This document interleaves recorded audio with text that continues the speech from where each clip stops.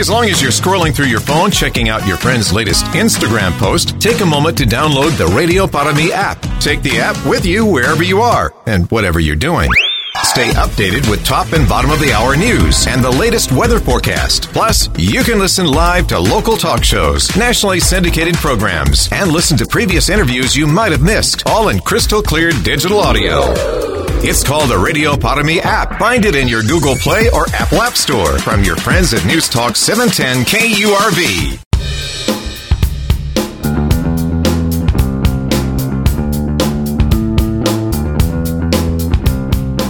The morning news on 710 KURV. Top newsmakers. Here's Sergio Sanchez. It's a first in the nation when it comes to an academic program, and it's right here in the Rio Grande Valley at South Texas College. From STC, Carlos Margo is Dean of Industrial Training, Economic Development. Carlos, very interesting to see this in the medical professions, first of its kind apprenticeship program. So tell me all about it. Yeah, this is one of several apprenticeship programs we have at STC. I know we've done these for many years, but never in the for the nursing occupation. Yeah. And that's what makes it unique, because we're blending the best of having an already existing high-quality nursing program with high-quality apprenticeship standards. So it's kind of joining the best of two different pathways at the college, but just making them into one much better program all the way around collectively for everybody. Can you describe it a bit more for us? Like, what's involved? You have a student next to a doctor, next to a nurse. How does it go down? So this is going to combine. This is the existing nursing program at STC. It's actually the Associate Degree to Nursing Pathway program. What we're doing is integrated a very structured on-the-job training program, inclusive of the clinical that already exists. But this is going to add additional hours on the job with mentors who will be training and mentoring, overseeing, and making sure that the quality of the work is mirroring the quality of the related instruction in the classroom. So this is going to be more consistent with on-the-job training and a lot more consistent in integrating the classroom portions of the registered nurse program at STC. And, thanks to DHR Health, who committed to being the employer, because these individuals, these apprentices, must be paid. They're going to be paid well, and they're going to be working full-time, if not almost full-time. 10-4. Dean Carlos Margo from South Texas College joining us. Mr. Margo, Tim Sullivan here. So the student nurses training in the hospital setting, getting their hands on training, they are followed around by a mentor. Or how much are they on their own? Do they have any, will they be let alone after a certain period of time? Or how will that work? Yes, and that's by way of a progressive model, especially at the beginning. First year, this is a 2-year program, by the way, and the first year they will have a lot more mentoring. Then they'll slowly be doing a lot of the work on their own. Then there'll always be, for the entire 2-year duration, there'll always be a mentor, in this case by using the terminology of the Department of Labor, a journeyman nurse, so to speak, in charge, making sure that this individual is completing the on-the-job learning experiences that are very much correlated to the classroom part. So they're never going to be left completely alone because of this apprenticeship structure. There's always going to be a mentor. That's a requirement. That's not even something that we locally decide here locally. Yeah. And that's what makes this a good program. It's a very structured program through the U.S. Department of Labor, and they have to have a mentor, a 1-to-1 ratio, one mentor per apprentice. Who are these mentors? Who provides them? Is that DHR Health then, or? Yes. That's why it's critical to have a strong partner like DHR Health, because they will be providing these mentors and ensuring that there's quality on-the-job learning taking place. And that's a pretty large responsibility. That's why it's not just any employer who can come in and say they want to join an apprentice, because there's a lot of responsibility. There's a lot of requirements, given that this is registered through the Department of Labor, and it has to maintain a high level of quality standards in order to be registered through the DOL. And that's why it's very important that these employers be right there with us when it comes to adhering to these strict standards. And what will they be paid in this earn as you learn model? Starting apprentice pay for these registered nurse apprentices will be $14 an hour, and as per requirements from the Department of Labor, they need to be, every 6 months their wages will increase. I'm not sure exactly by how much, but there will be an increase every 6 month period throughout the 4-year term of the apprenticeship. He's Dean of Industry Training, Economic Development, South Texas College, Dean Carlos Margo, joining us on this first in the nation registered nurse apprenticeship program. Why and how is it the first in the nation? I mean, it's great that we're doing this here in South Texas. I'm surprised, frankly, that this has not been tried before, and I'm guessing maybe this model will be, they'll cut and paste and use it in other places across the country. Right, and that's the hope, and the reason is because this is not a traditional apprenticeship. I mean, there's registered programs in traditional occupations like electrician, plumber, air conditioning technician, automotive technician. I mean, they've existed for years, and we have over 14 or 15 already at the college. But this is unique because of the requirements required in some of these healthcare occupations, like in registered nurse. The Board of Nursing has their strict requirements. It just hadn't been a good, I guess, fix a good blend to have it become an apprenticeship program, registered nurse program, simply because of the requirements of the Department of Labor, that there needs to be almost full-time work on the job related to the technical instruction in the classroom. And sometimes I guess up until now, there just hadn't been an opportunity to have a college work together with the Department of Labor and the Texas Workforce Commission. I need to mention, because they were very instrumental in helping this take place. Yeah. The State Department of Apprenticeship really helped us put this together. And again, it's the blending of existing license requirements, regulations on both sides for the nursing students, but also for the Department of Labor. A lot of it just didn't work out as nicely as other occupations do, simply because of the requirements on both sides. But we made it work, and we just put a lot of resources into it. A lot of subject matter experts also helped us along. So, and it wasn't just STC alone. We did depend on the Workforce Commission. Department of Labor was excellent in giving us technical support. So it worked out. You recall the Texas Workforce Commissioner, Tim, championing this about 2 years back? It seems like it's taken a while. Right? Yes. Julian Alvarez. Yeah. Had been championing this for a while. You were going to ask something, Tim? Carlos, how much then, just going on what you just said, how much did the ongoing nursing shortage, nationwide, statewide, how much did that play a role in getting this model off the ground?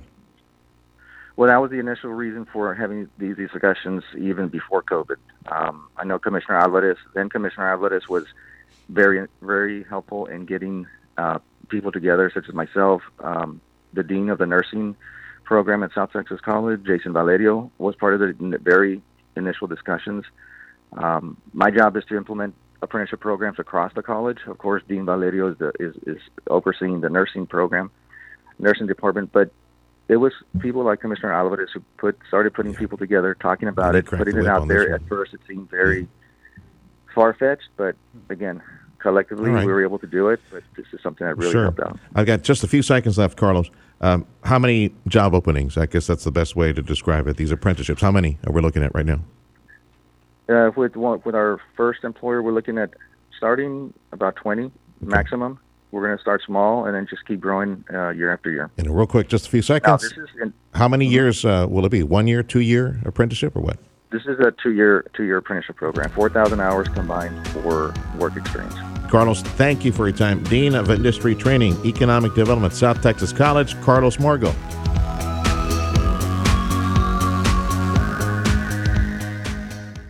Hey, as long as you're scrolling through your phone, checking out your friend's latest Instagram post, take a moment to download the Radio Para Mi app. Take the app with you wherever you are and whatever you're doing. Stay updated with top and bottom of the hour news and the latest weather forecast. Plus, you can listen live to local talk shows, nationally syndicated programs, and listen to previous interviews you might have missed, all in crystal clear digital audio. It's called the Radio Para Mi app. Find it in your Google Play or Apple App Store from your friends at News Talk 710 KURV.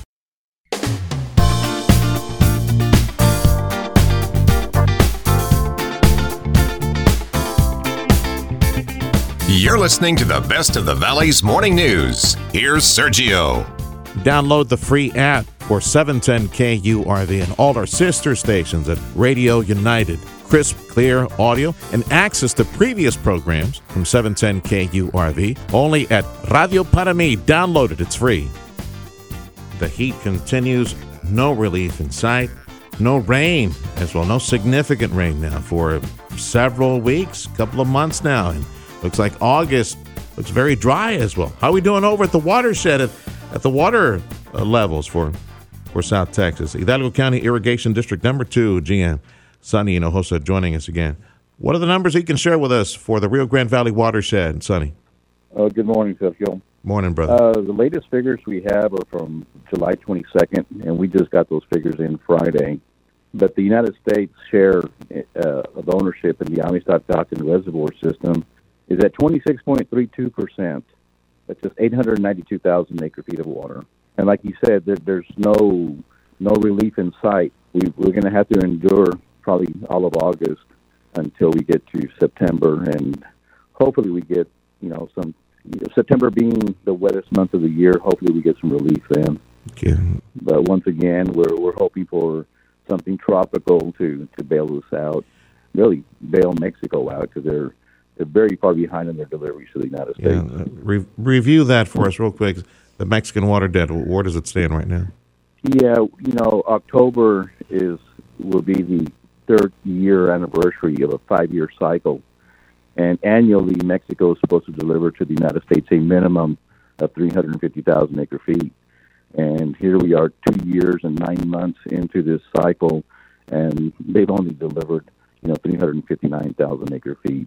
So that's just basically 1 year's delivery.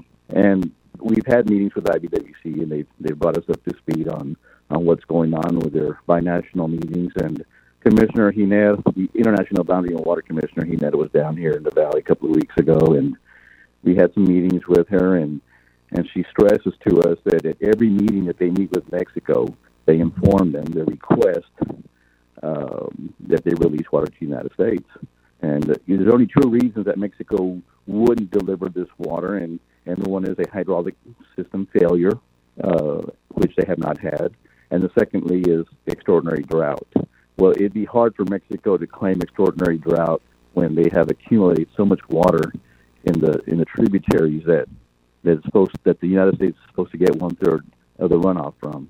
Last year about this, it was mid-August when we had that one little storm event that went right up the river and curved into Mexico, and that little storm in the next couple of months, produced like 2.5 million acre feet of water into Mexico. Jeez. And in the 6 tributaries that Mexico's supposed to get, that we're supposed to get water from, they stockpile 2.9 million acre feet of water. So they'd be hard pressed to say they have extraordinary. They still got that water behind dams. They still got that water behind dams in Mexico. Most of it. Well, it's been almost a year, and they've used 1 million acre feet of it. So yeah, they're down to 1.9 now, 1.9 million acre feet.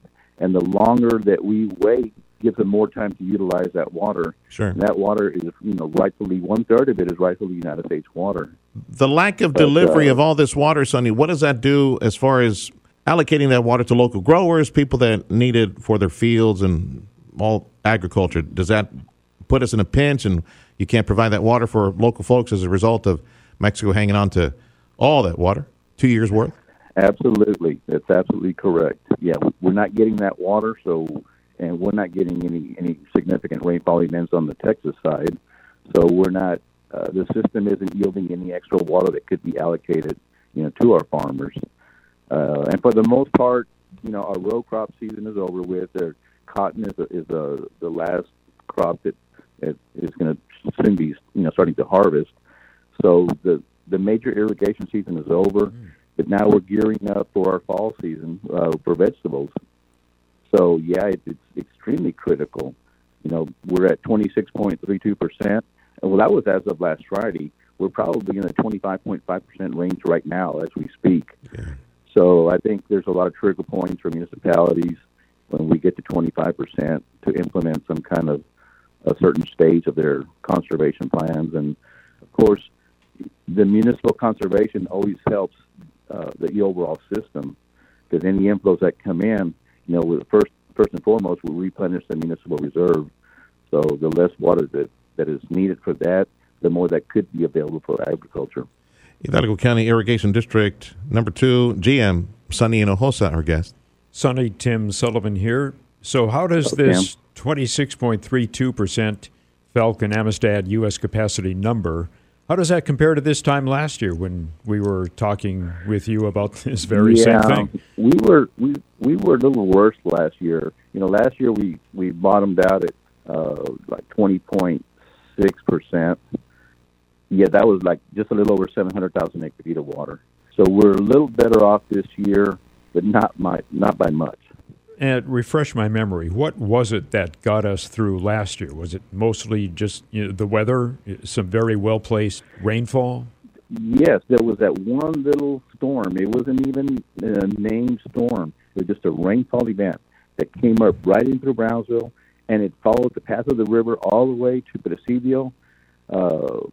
Maybe around Fort Quitman, it made a turn into Mexico, and that little rainfall event, it just developed a lot of water. And then I think it also coincided with Mexico's monsoon, northwest Mexico's monsoon season. West Texas, El Paso, New Mexico, all that area was getting a lot of rainfall last year. For the first time in many, many years, we saw water coming in above Fort Quitman, from El Paso, because that part of the river is normally dry. It's basically non-existent, and we had flows in that reach last year. But like I said, it was a little unnamed storm it's just a rainfall event that yielded a lot of water, especially from Mexico. In those 6 tributaries that we're supposed to get water from, they gained 2.2 million acre feet. And the Amistad and Falcon Reservoir, Mexico gained 350,000 acre feet. So they benefited tremendously. Sonny, has anyone run a study? Go ahead, finish the thought. Go ahead. I said, of course, what we get is what Mexico can't capture.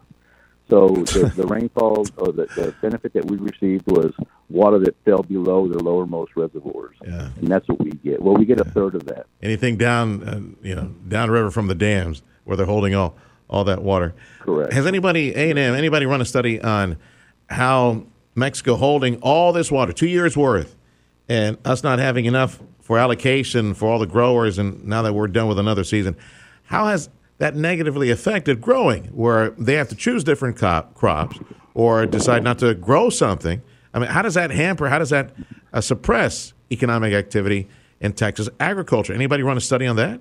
The study probably needs to be updated. We had a similar study to that back in the drought in the early 2000s. Yeah, the water debt years, the infamous water debt years from the early 2000s. Exactly. Yeah. When the treaty was signed in 1944, Mexico had 3 reservoirs on these 6 tributaries. They could impound 3 million acre feet. Well, since 1944, they've constructed 8 more reservoirs, and now they can impound, 820,000 more acre feet.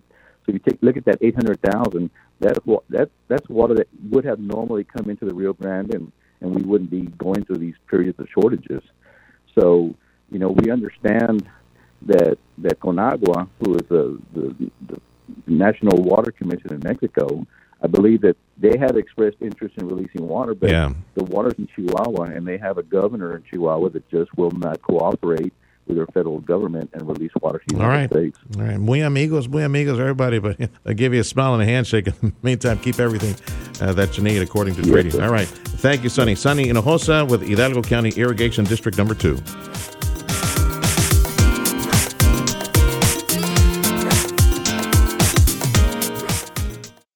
I love your show. Hello. Hello. Having our voices heard. That's right. Yeah. You live and you learn. Exactly right. This is our country. Use your heads on this stuff. Bingo.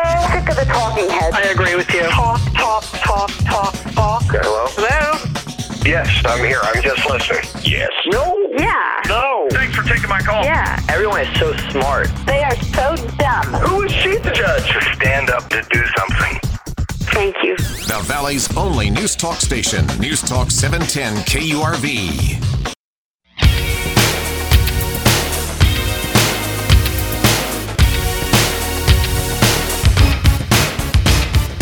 You're listening to the best of the Valley's morning news. Here's Sergio. This is Newstalk 710 KURV, this radio station, exclusive play-by-play home for Houston Astros baseball. Thank you to our many supporters, including F&T Valley Motorsports and Riverside Development Services, and also Hess Air.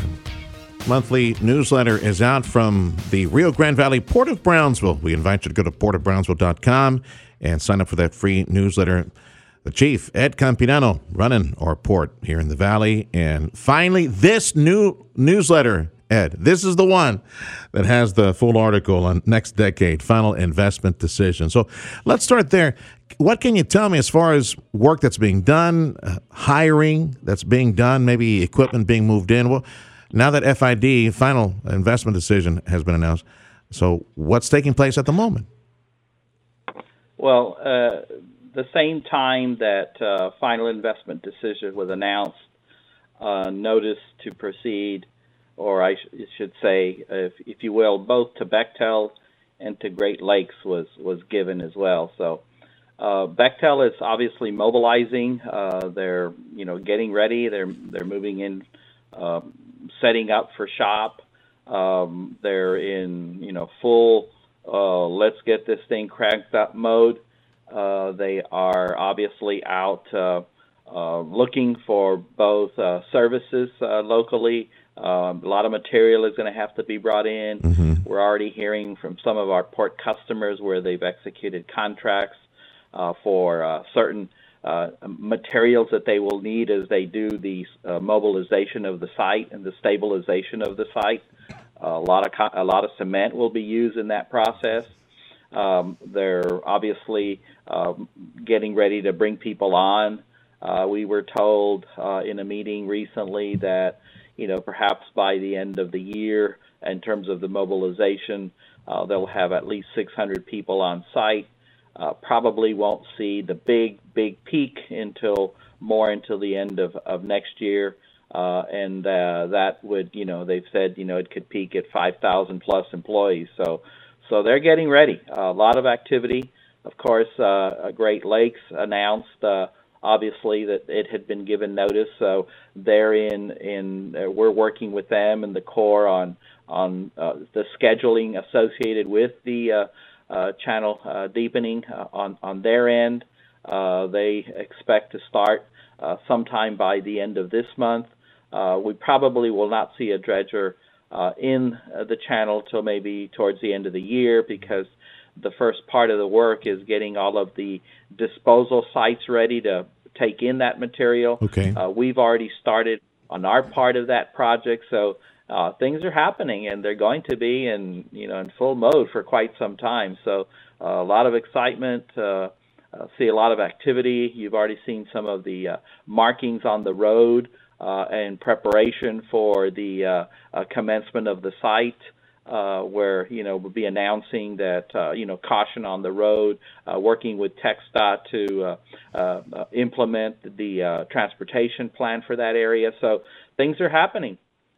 On the deepening of the port by Great Lakes, this notice to proceed for that. Can you again describe how long, how deep that project will be? Well, the deepening of the ship channel will be the entire length of the ship channel, including the offshore approach coming in through the jetties, and then there's a piece called the bend easing, and then from there on it will include the majority, about 16 miles, if not a little bit more, of the 17-mile long Brownsville ship channel. It's being done in two phases. Next decade, through the Rio Grande LNG project, is going to be executing on what we call Segment A, or Phase 1 of the project, and that is everything from their western boundary eastward out into the ocean. So that's what they're working on. From that point into the turning basin inside the port, we are working on what the Corps would call Segment B, or in effect Phase 2 with the Corps of Engineers to deepen that. So the plan for everything from the jetties into channel will be going to 52 feet. It is currently at a 42-foot draft, and then through the jetties and offshore, it's currently at a 44-foot draft, and it would go to 54 feet. But the initial element of construction also includes what they call overdraft and advanced maintenance draft. So in effect, they're going to be adding another 4 feet to that. So you will, at the end of the day, the 54 foot would actually be at 58, and then the 52 feet would actually be at 56. So it is a significant project. This thing will probably be in the works for more than 2 years, with possibly multiple dredgers working, not only the one for next decade, but obviously the one that would be working for the Corps on the inner part or segment B of the project. A lot of coordination will happen, but it will. You'll be seeing that towards the end of the year and well into the next couple of years. All right, Ed Campirano, Director, Rio Grande Valley Port of Brownsville. Ed, Tim Sullivan here. Is this channel deepening, is it required specifically for the LNG vessels that'll be coming into the Rio Grande LNG terminal? Not necessarily. We were already in the process of doing all the work associated, the preliminary work. The channel deepening has been in the works for well over 15 years. Yeah. The LNGs arrived later in that process. Essentially, what will happen that is beneficial to them is because of the draft that we're going to, which is not what they need, but because we're going down 10 to 14 feet, you begin to essentially shape the channel from the bottom up. And so there's a slope to it, anywhere from 3 to 1, 2 to 1, 2.5 to 1, depending. So essentially what you get is as you go deeper and you begin to slope out, that incremental widening of the ship channel is really what they need. And so they will benefit from that incremental widening. So their sweet spot is not going to be anywhere in the 50-foot range. It's probably going to be in the mid to upper 40s. So for them, the benefit to all of involved is that we were able to take this project and essentially create a partnership with them and the government. It's actually the first project being done as a P3 initiative with the Corps of Engineers, and so consequently we were able to bear the resources, bringing them to the forefront. The government participation and our participation is what made this project possible. So it is very significant to us. Yeah. Okay, well, after the big news from next decade, Rio Grande LNG, can you give us an update, a status report on the second LNG terminal, Texas LNG, that's scheduled to build? Texas LNG is still working. We're in contact with them. Obviously, they're working through all their processes. They've announced and they continue to say that they're looking to make FID towards the end of the year in 2023. I will tell you, they're in terms of size and scope, they're a much smaller project. Mm-hmm. Their permit is for about 4 million tons of LNG, whereas next decade full build out is 27 million. But nonetheless, it is going to be an important project. The LNG market has expanded so much that there's a lot of countries that are looking to get away from burning coal or diesel for their electric generation. And it's not all Europe or Asia. You got it in the Caribbean Basin. You've got it in Central and South America. So, from a market perspective, they're well positioned to certainly fill in and address some of those needs of countries that may be closer to our region. But, nonetheless, they're still going to be looking. The parent company, Glenfarne, that actually has next decade is the one in actually moving this project.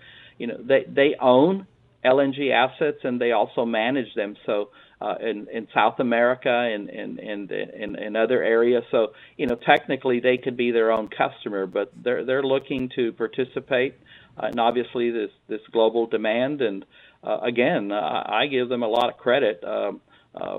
But they are going to be somewhat different than Rio Grande LNG, but they're working towards FID. Ed, thank you for the update. Again, get the latest news from the port portofbrownsville.com, their website, got a free monthly newsletter. We want to say congratulations, but because we know it's published in the latest newsletter, congratulations to Keppel Amphils, the shipyard. They delivered their latest LNG-powered ship. Ed, thank you much for the update. We'll call again Ed Campiano, our chief over at the Rio Grande Valley Port of Brownsville.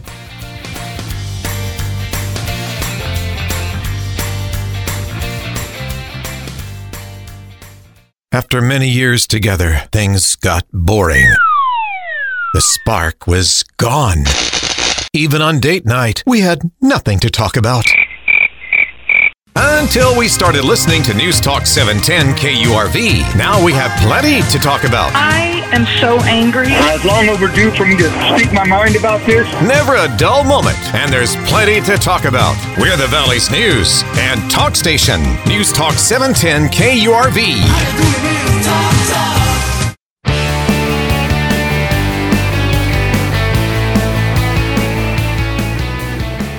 You're listening to the best of the Valley's morning news. Here's Sergio.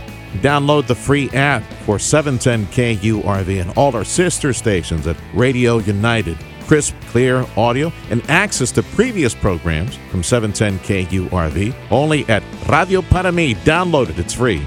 Dr. Guy Bailey, President UTRGV, our guest again. And let's start today's conversation on a sports note. I saw a little headline that mentioned our football program's still a couple of years away.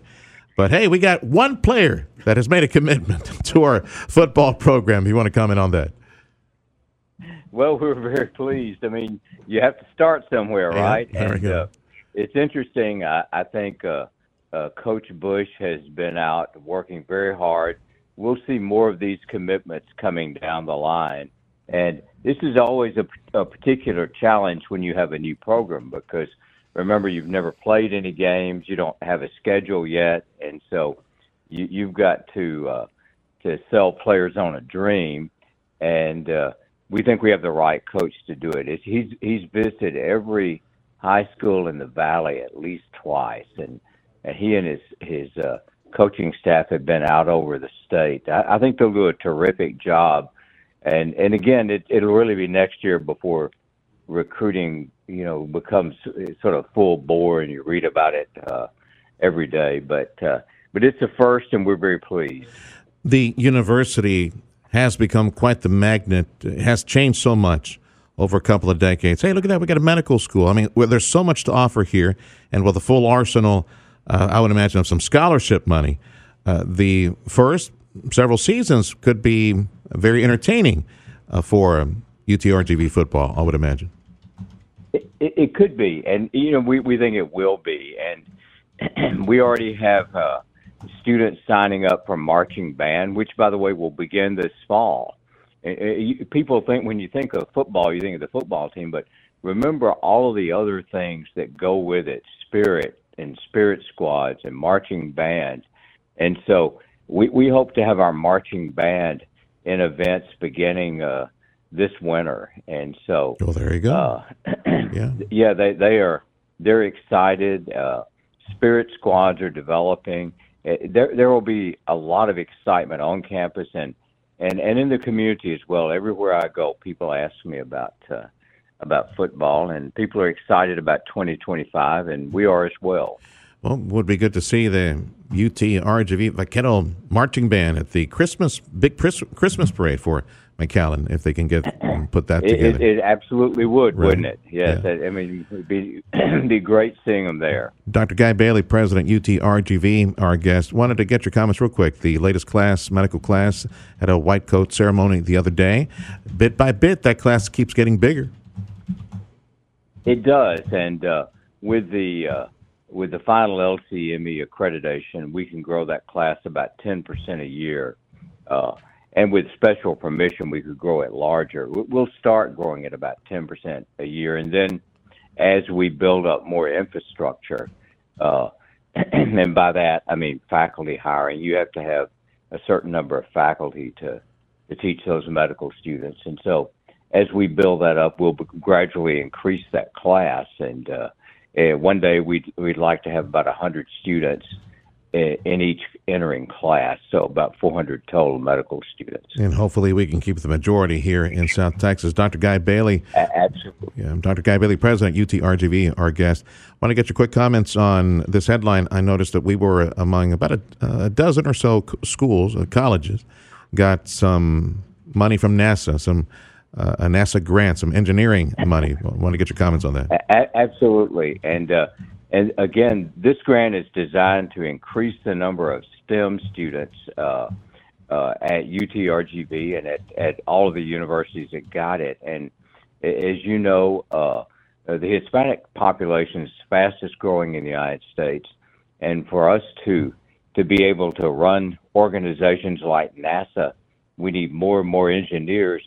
And those engineers have to come from the Hispanic population. And so what NASA is doing is investing in our population. They want more engineers from the Rio Grande Valley. And by the way, our engineering program has an excellent reputation with businesses around the state. I mean, our students are prized and have no trouble getting jobs. And so that's why we get grants like the NASA grant. It's why we're getting a new PhD in materials science and engineering. And the Higher Education Coordinating Board in the UT system recognizes that our engineering program is remarkably successful. By the way, it's our fastest growing school.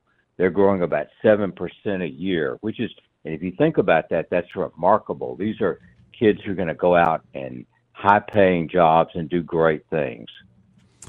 Dr. Guy Bailey, UTRGV, our guest. Speaking of the engineering program, with what is literally dropping at our lap here in South Texas with Elon Musk and SpaceX and aerospace, liquefied natural gas at the port, and all the potential spin-off from that, do you see the engineering program evolving at our university to meet the earth sciences, mineral sciences, geographic sciences, engineering sciences for aerospace over the next several years to meet the demand for all those jobs right here in South Texas?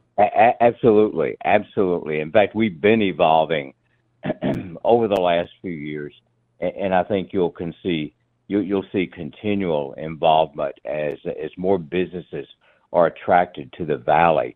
And remember that companies come where there is workforce. And so for high-tech companies to come, we have to produce a critical mass of workforce. That's why they go to Austin. And we're beginning to do that in engineering. The new doctoral programs will help. We have a doctoral proposal in computer science that I think the coordinating board will consider probably in February. Excellent. All of these new doctoral programs make a huge difference. Yeah, and can be offered online as well, right, Doc? Well, most of those are in person because Okay. PhD programs, I mean, you need to be in research labs. You need to, these are hands-on. Now, many master's programs are offered online, but the doctoral programs require that you be working in research labs. And so there's smaller programs, whereas in a master's program, you might have 100 students, you might have 20 or 30 in a PhD program.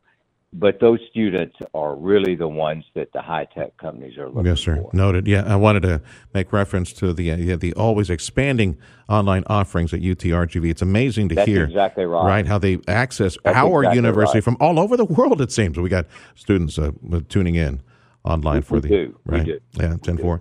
And absolutely. I wanted to just real quick and get comments from you on your brainchild, which is you are the driving force behind these collegiate high schools that we have here in South Texas. Years back, Karina, that Harlingen won. We got programs in Edinburgh. We got the program in McAllen.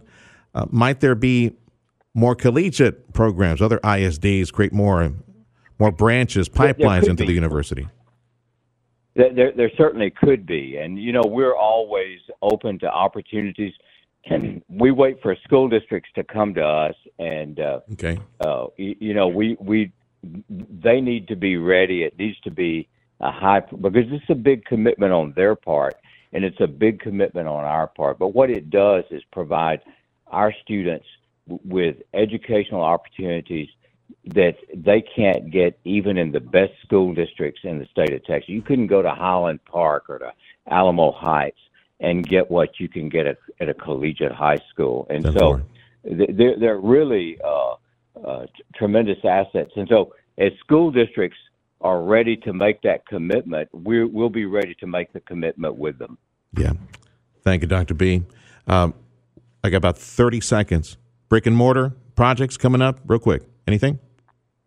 Well, if you'll simply drive on 495 on Pecan, you'll see two things going up right there: a collegiate high school in McAllen and the Cancer Infusion Therapy Center. Drive on up 281, you'll see the collegiate high school in Edinburgh going up. You go over to the Brownsville campus, we have a research building going up there with a vivarium for animal research. And so there is construction all over campus, and there will be more. Thank you, Dr. B. Dr. Guy Bailey, President, UTRGV.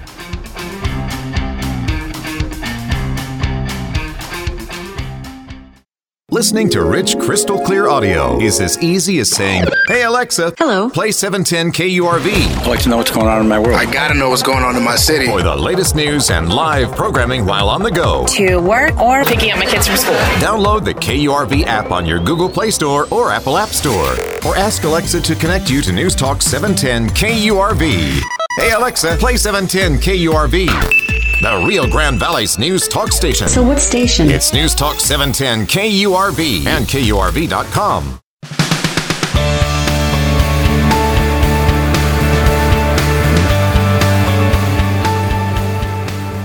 You're listening to the best of the Valley's morning news. Here's Sergio. It's a real pleasure to bring back to the morning news Orlando Campos. He's an economic development leader, has been for many, many years in the region, and now he's the chief over at Harlingen Economic Development. Orly, welcome back to the program. For folks working for a living out there somewhere, going to work and all that, tell us just real quick some of your background, the different communities that you've been helping as far as economic development and other leadership posts throughout the years. Sure. I actually started my career down in my hometown, which is in Brownsville. First as director of marketing, then I eventually became vice president of business development. For a few years, I worked at Valley International Airport as a manager of business development. And then I got a call, a job offer for the city of Arlington. I worked with the Arlington Chamber of Commerce just as the Cowboy Stadium was being built. I was there for a few years. Then I got a call from a recruiter encouraging me to consider a newly established position as the first economic development director for the town of Addison in North Dallas County.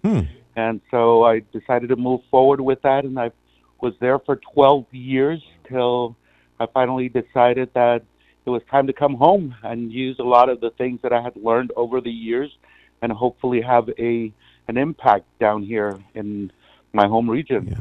So many years you've been working economic development, and you've seen the Valley, you've seen Texas evolve, and nowadays they all say that everybody's moving to Texas. They're all coming to Texas, business-friendly Texas, right? All these jobs, all these workers coming here, all the industry coming here as well.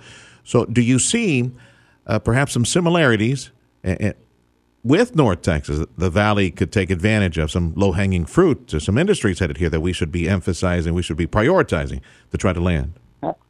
Yeah, absolutely. Right now there's strong interest from other people and companies from other states, particularly California. When you look, having lived up in North Texas, that region draws a little over 100,000 people annually that migrate to the region, and that community has been very successful in attracting quite a number of corporate headquarters from the California area here to Texas. And you see the same thing happening with other parts of the country, such as the Chicago area and New York as well. They've done a good job at marketing that region, and I think that we ourselves need to get a little bit more aggressive in getting the word out, meeting with potential prospects to take advantage of some of that movement that's happening to the state. Texas, of course, is is a huge state.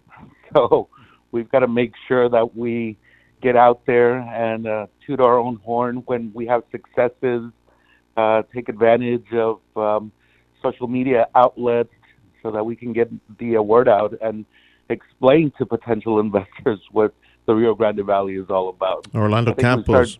Yes, sir. Orlando Campos is the new leader for Harlingen Economic Development. Yeah, Orlando, Tim Sullivan here. So when you were in Addison, did you have anything to do with that massive fireworks show up there? That has been going on for well over 25 years. Yeah, that is one heck of a show that they put on. Anyway, back to the Valley. What are you working on specifically in Harlingen? What's at the top of your list, economic development list? Sure. Well, I put together a 90-day plan, and I shared it with our board of directors as well as our mayor. And so my primary focus initially is to get to understand the community, get to understand the internal minutia, if you will, of managing an organization such as the EDC. The next step will be to get out into the public, get to know our key stakeholders, and then the final 30 days will be focused on developing an actual plan of how we move forward and then beginning to execute that plan. Can you give us a status update on the big building there that formerly housed United Launch Alliance near the airport? What are your plans as far as you know at this point? Sure. We have had a few prospects look at that building. So we are actively pushing that building to potential opportunities that come our way. That building is in a great location right next to Valley International Airport. And fortunately, it's a very attractive building that would make it ideal for another company. As far as the prospects, anybody that jumping to the top of the list that might be in our near future? We have one prospect that will be visiting us soon. So they're in the aviation industry as well. Fit. So it makes it ideal for them. It'd be a good fit, you think? Absolutely. Orlando Campos is the new chief of Harlingen Economic Development, joins us right now. And with so many changes over 2 decades when it comes to the Valley economy, you come back home to a Valley that seems to be firing on all cylinders. We have a medical school, International Bridge work that's, we got all this logistics that's setting up shop on our side because that's super highway, Pacific trade headed this way, more agriculture and so on. Aerospace, rocket ships, LNG, shipbuilding, all that stuff nearby. What do you think, Orly? Where do you see Harlingen fit in all this? And I didn't even mention the computer chips coming, the manufacturing over in McAllen, the high-tech opportunities as well. With the university, that we can get everybody trained for that. So where does Harlingen fit in this economic development puzzle? One amazing thing that has happened since I've been gone is the tremendous growth that has happened here in the Valley. And you're starting to see city limits sort of blur, and as the region grows and sort of becomes one. And so to me, it's very similar to what you see up in the DFW area. And Harlingen is ideally located almost right in the middle between 2 larger business hubs. So there's tremendous opportunities for companies to establish operations in Harlingen and take advantage of what the entire region has to offer, not only with suppliers but also with labor pool. So they're able to access a much broader amount of potential labor that is skilled and qualified for those businesses. Do you see a different synergy now than what you saw 20 years ago here in South Texas between the colleges, the university, workforce, and industry, and the EDC offices? It seems to me that in 20 years we have evolved, and we are working closer and willing to lock arms so that we move in the same direction and capture that industry. It seems that in that aspect, with this young population that needs to be trained, things are better now, it seems. Absolutely. Last week we held a strategic planning retreat for our board of directors and city commission, but we also included our key stakeholders, which was TSTC, Texas Workforce Commission, UTRGV, and they all made time to come to the table, provide some critical input that we needed. And so the synergy that I see and collaboration is much stronger than what existed before. And so that's one of the things that excites me.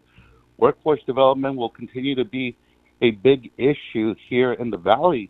So it's very, very important that we bring all these key stakeholders to the table. Orly, we wish you the best. Stay in touch and continued success. Your success will be the success of the community as well, you and colleagues in economic development down here. Orlando Campos, the new chief for Harlingen Economic Development. This is the only radio station in the Rio Grande Valley for the news and information you need to know. We are News Talk 710 KURV. Discover our Facebook page, 710 KURV, also Twitter. I'm Sergio Sanchez, and my email is sergio@kurv.com. Thank you for listening to News Talk 710 KURV.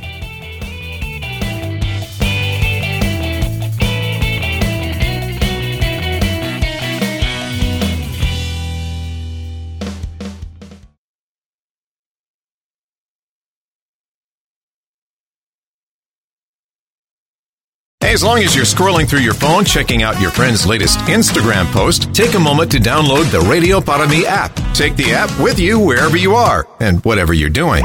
Stay updated with top and bottom of the hour news and the latest weather forecast. Plus, you can listen live to local talk shows, nationally syndicated programs, and listen to previous interviews you might have missed, all in crystal clear digital audio. It's called the Radio Para Mi app. Find it in your Google Play or Apple App Store from your friends at News Talk 710 KURV.